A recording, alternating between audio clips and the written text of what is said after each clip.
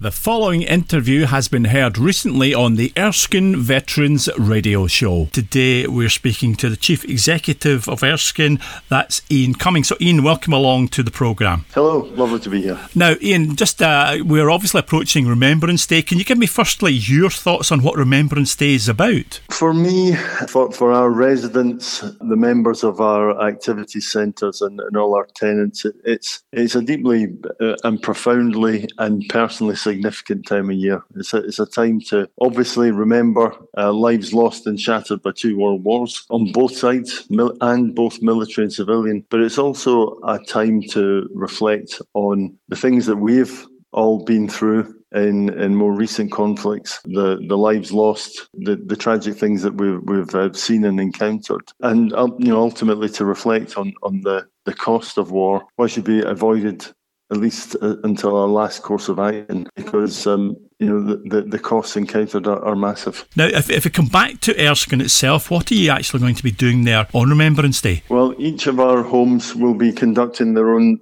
ceremony. But at the Erskine home in the Bishopton Veterans Village, we'll be joined by our residents, we'll be joined by staff from both homes. Park Home will be included, and we'll have local dignitaries, MPs, MSPs, councillors, local school children will all join us in our Garden of Remembrance, which is in the centre of one of the gardens at Erskine, where we'll have a short service. We'll have a 2-minute silence, followed by Reveille, and we'll lay wreaths, poppy wreaths in remembrance.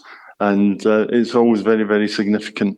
We're even going to be joined by local biker groups who are always very supportive of Erskine and what it does. So it'll be a big family event, but again, everyone will be there for deeply personal reasons. And I'm sure that's what most of the residents will want to join and take part in, Ian, of course. Yes, indeed. And there's at this time of year, inevitably, that there's all sorts of talk about remembrance and the poppy and what it means. And there's a suggestion that it's political, or it stands for something constitutional, or that it stands for a particular place on the spectrum of political beliefs. But you only have to look into the eyes of our members and our residents, and you can see that they are filled with sadness. There's no jingoism or fiery spirit there.